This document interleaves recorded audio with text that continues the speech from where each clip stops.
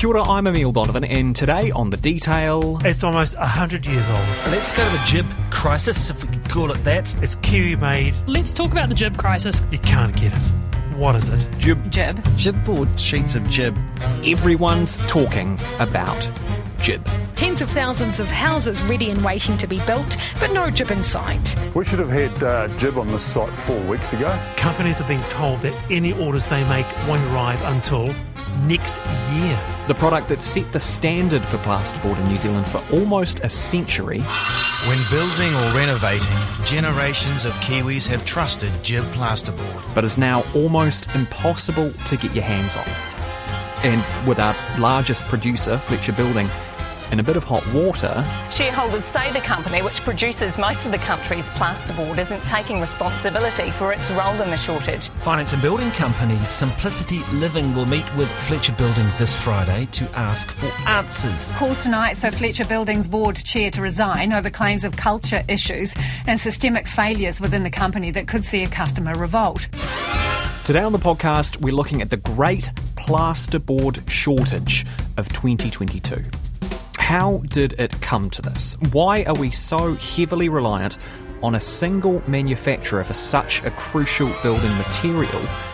And could this have wider repercussions for the company at the top of the tree?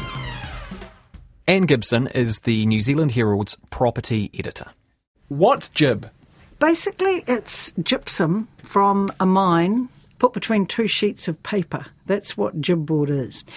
My British friends call it drywall. Mm-hmm. My Australian friends call it gyprock, and we call it jib. So it's like jib is a trade name, but it's become so inured in our culture that we refer to all plasterboard as jib. Like Kleenex or Glad wrap. Like sellotape. Yeah. Okay, but so if jib is plasterboard, tell me about plasterboard. What does plasterboard do? What do we use it for? Basically lining our ceilings and our walls. Not just lining for generic sort of visual purposes, but the jib that we use in New Zealand has all sorts of special properties. It's used for bracing walls, so it's a structural element. It can be. There's a fire jib, so it has a fire rating on the jib board, and that's got great application. Aquiline is a jib product that is used in wet situations, so you might have a shower that's all tiled or a wet room in a house, so that jib. So we've got so many different sorts of jib for different applications, and that could be in airports or office buildings or apartments or shops, anywhere. Plasterboard's pretty much crucial to every construction job that I could think of. So who makes jib? So it's made by Winstone Wallboards. It's a subsidiary of Fletcher Building. Fletcher Building's listed on the Australian and the New Zealand share market. Now, Winstone Wallboards really, its genesis is back to 1927. That's when. So we used to, before 1927, we used to import plasterboard from America. And in fact, our old house in Devonport, we've got a plasterboard on the wall, which I think must have been imported, and it's got horsehair in it. So it's an old-style plasterboard, right? Very dense, very thick, and evidently very good in terms of fire, I've been told. But anyway, so Winstone Wallboard's very successful, part of the building products division of Fletcher Building, and they have a really good model in terms of, you know, they've got 94 to 95% of the New Zealand market, so it's a really big share. That's staggering, 94 to 95% of the market. How have they come to dominate the market like this? Well, if you're Winstone Wallboards and David Thomas, the general manager, you might say jib dominates the New Zealand market to this extent because it's so good.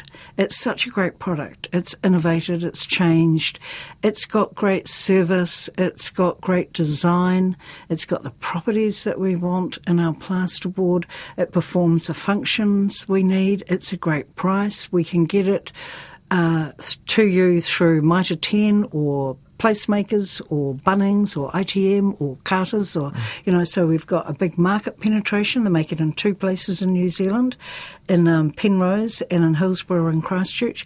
And those factories are running 24 hours a day, 7 days a week at the moment. So it's a very big operation. Now, if you're a critic and you don't like the 94 to 95% like Sam Stubbs of Simplicity Living, he would say this is a masterclass in corporate lobbying. He would say that Fletchers have spent many years getting GIB into our building codes. The consequence of that is huge now for the cost of homes. They're more expensive than they need to be.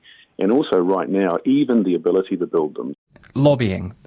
Could you elaborate on that? It suggests like a layered approach to getting your product embedded within building and architectural culture, and that's one of the big criticisms that Sam Stubbs has levelled at GIB, isn't it? That it's infiltrated architectural circles and it's infiltrated councils. Yes, well that's right, because his criticism is that GIB is actually specified in a lot of territorial authorities' building consent application documents. So the word GIB appears. Now, if you're going to be Sam Stubbs and Shane Brearley and use a product that's imported from Thailand, it's between 20 and 40% cheaper depending on the grade of board, and it is arriving in 8 weeks from the time it's ordered in Thailand versus, our latest orders with Fletchers have said maybe 8 months.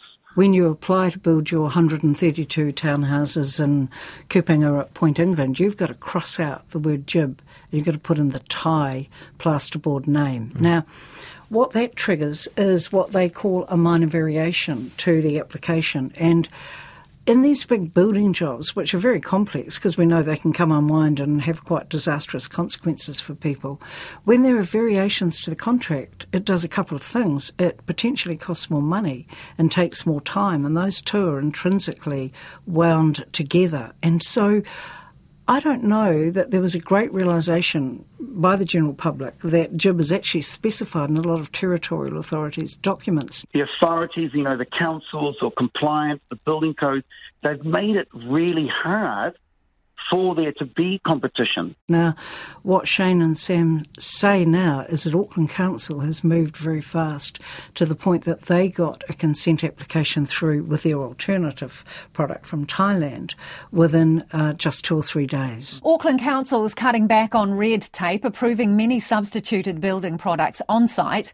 to help get the industry through a plasterboard supply crisis. So that Auckland Council had already moved very fast. So there's big change going on already. There's been a reaction to that, very inured nature of GIB in our culture. So in order to get a build consented by a council, you would need to write on your application that you are going to be using GIB.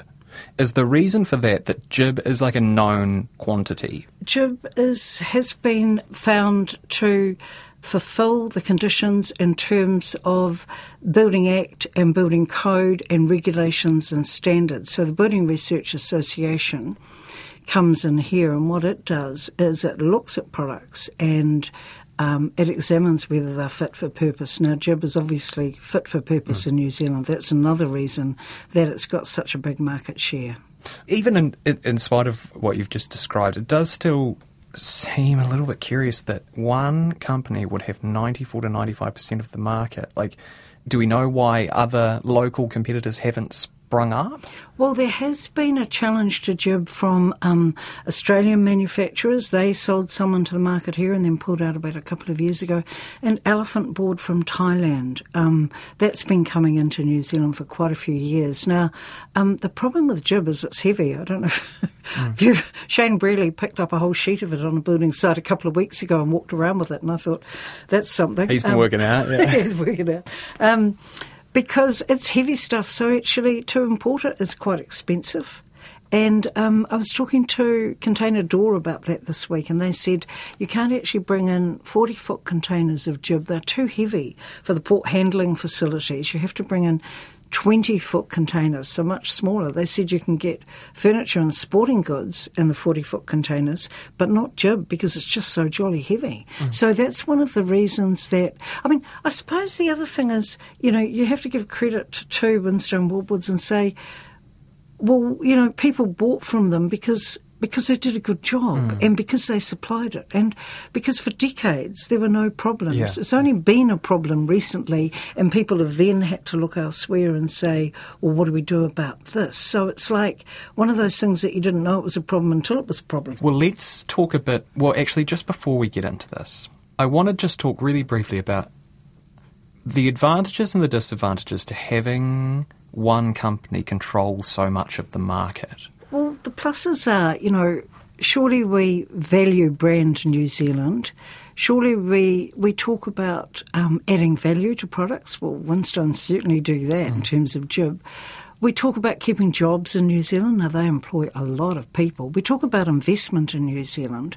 That is a very big business that is very, has been very well run, turning out very good product that's appropriate. So those are the pluses. Now, the minuses are when something goes wrong.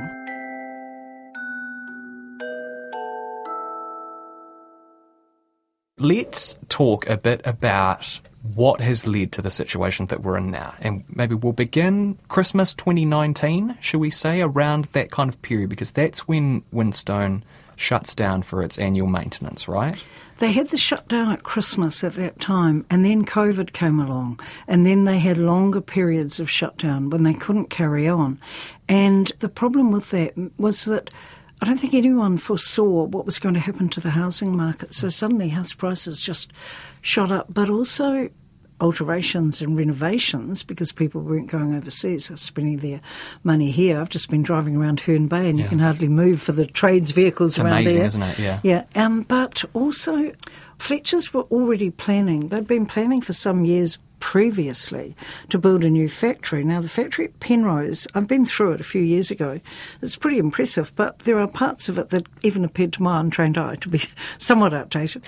Fletcher Building had already committed $400 million, that's a massive amount of money, to building the new plasterboard factory at Tariko and Tauranga. So that was already underway. Now, what Ross Taylor from Fletcher Building said when I asked him about this last week is they lost 6 to 12 months of building when they were working on that factory. So that put them a long way back. So they're not due to open that now until next year. So had the pandemic come along and had it not come along and spiked the housing market so much, and had there not been delays to the factory construction, things might have looked quite different to what they look now. I see. So essentially what happens is Winstone is already shut down over Christmas, as usual. So its production has stopped for a period of time.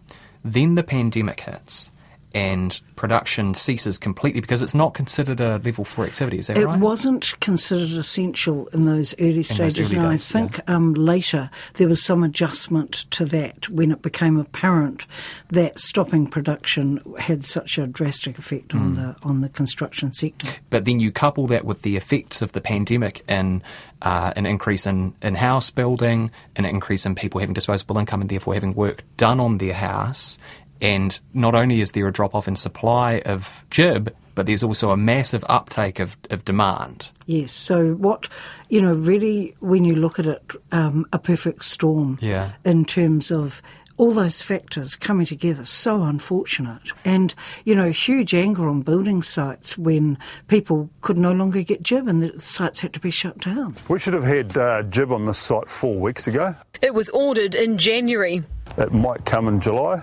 It might come in September, it might come in November. Liquidations within the construction sector are on the rise, but an industry expert says they're the tip of the iceberg. A total of 92 companies in the building sector have gone into liquidation into the year to May 23rd, according to figures from the Ministry of Business, Innovation and Employment. I guess an element of this as well is that the logical thing to, the logical thing to do in a situation like that, if you're a builder, then the supply of jib is uncertain, is to get your hands on as much jib as possible. And that sort of happens, isn't it? It's like the building equivalent of the toilet paper shortages. Oh, I know. Like on online, you can usually buy a standard sheet of jib for about $28, but there were auctions online where it got to $180, wow, a sheet and more. It's actually worth a lot of money in today's environment. It's gold. I could sell it 10 times over. People were talking about trading goods to get jib, when I go home at night, there's a big sign on a fence saying, jib for sale here, It's like, it became the new gold, The right? new gold, yeah. Gee, that's a terrible situation to be in too, isn't it, in that there's only so much that Winstone can really do to scale up production. Well, it's so frustrating, and, Ross Taylor, his words were, we get it, we understand, we do realise the impact that we're having. I think a bit of a really unfortunate thing was Fletcher Living, one of the other subsidiaries, was working in Christchurch, and they've got quite a few houses they're putting up, I think, out near Lincoln. And unfortunately, one of the local, I would imagine, very annoyed tradespeople in Christchurch drove past all these Fletcher Living signs with his phone, and he filmed all the jib on pallets, all wrapped up, and no roofs on the houses. Oh, yep, here we go. No roof on and jib. No roof on, more jib. People wanting to know why they can't get jib. Maybe it's because they're not Fletchers. What Fletchers did, one of the things that Winstone Wallboards did in an attempt to manage this terrible supply shortage, was they said, we'll only get the jib to your site when you're ready to put it up. Now, there they were, flying in the face of their own instructions, and the jib had been delivered quite early to their site. So that was really shocking, and I think it was sort of, it just made people even angrier. Lots of the criticism around this, and you alluded to it again before with Sam Stubbs' criticism, seems sort of hinged around the idea that if there were more competition in New Zealand, perhaps this situation, the pressure would have been taken off. Would it, though? Like, if there was another producer of jibboard, local producer of jibboard in New Zealand, surely they would have suffered from the same strains as Winstone did. Maybe, but there's no talk of another producer at this stage. What the reaction has been pretty much is that Naylor Love, big jobs like the Christchurch Cathedral and a lot of others, they're importing it from Australia now. Simplicity are getting it from Thailand. Container Door are bringing it in. But, what Fletcher says in response is, they're making about 2,500 container loads of jib over a sort of couple of 3-month period. So really, if Simplicity is bringing in 4 containers a month, you really get an idea of the perspective. Like if you think of these 2 big factories that operate 24 hours a day, 7 days a week, you really get an idea of how much output they are attempting to get through to the market to supply people, to meet the demand. They say that they're doing all they can. So, look, there's really 2 sides to that. In the meantime, the market is responding. Simplicity Living, which is building 10,000 rent-to-buy homes over the next 10 years, has cancelled all its jib orders, saying it can import a competing product more quickly and cheaply. But Winstone says it expects the plasterboard market to be brought back to equilibrium by October. So is Simplicity Living cutting off its nose to spite its face? Their view, which they've expressed very clearly, is that it's wrong for one business to have 94 to 95% of the market, and they're going to go elsewhere.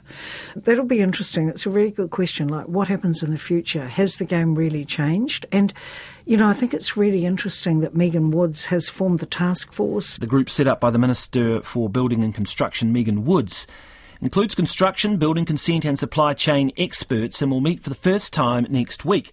And that she's asked Winstone not to enforce its trademarks against those who import jib. It says supply will increase by 10% in the next 4 months as it reconfigures its factory, increases imports and issues royalty-free licences to 10 parties to import foreign-made plasterboard. It's interesting that the Minister has said that, but also we have got, the perfect storm in some ways for Fletcher Building, because we've also got the Commerce Commission looking into competition in the house building sector, and they're due to come up with a preliminary report late in July. So that's going to be interesting to see. Gee, it's going to be a fascinating time, isn't it? You mentioned the task force before. What is this task force being tasked with? They're being asked to basically investigate the situation. So they've got to report back to the Minister. The terms of reference are being set. The interesting thing is the composition. We've got Tex Edwards, the telco founder, 2 Degrees guy. We've got David Kelly from Master Builders. And I think we've got Shane Brearley on that as well. And we've got someone from Local Government New Zealand. So it's a really interesting mix. We've got Sir Stephen Tyndall as well from the Warehouse. Was an interesting so one. It's quite an interesting mix of people with a lot of depth of knowledge and experience and expertise. And actually, Tex Edwards, very interesting. He's called me a couple of times in the last week. And one thing he did say to me, which I found fascinating, was in 2014, the Commerce Commission looked into Winstone Wallboards and the arrangements that it had with merchants and suppliers and the payments that were being made for business. Now, that investigation by the Commerce Commission didn't actually amount to recommendations for any change, and I read the findings of that last night. Basically, it said that the quality of the product and the service were high, and that's what engendered customer support, rather than any sort of kickbacks or anything that was nefarious that was going on. So it was good that Tex remembered that investigation. And so he's sort of pointing out, look, things haven't been right with Jib for quite a long time. Now, what we've got there is really interesting, what they call in business a vertically integrated model. So basically you make the stuff and you sell it. So a subsidiary of Fletcher Building makes Jib board, and they sell it through their placemakers national outlets, which are very much pitched more towards the trade than, retail customers.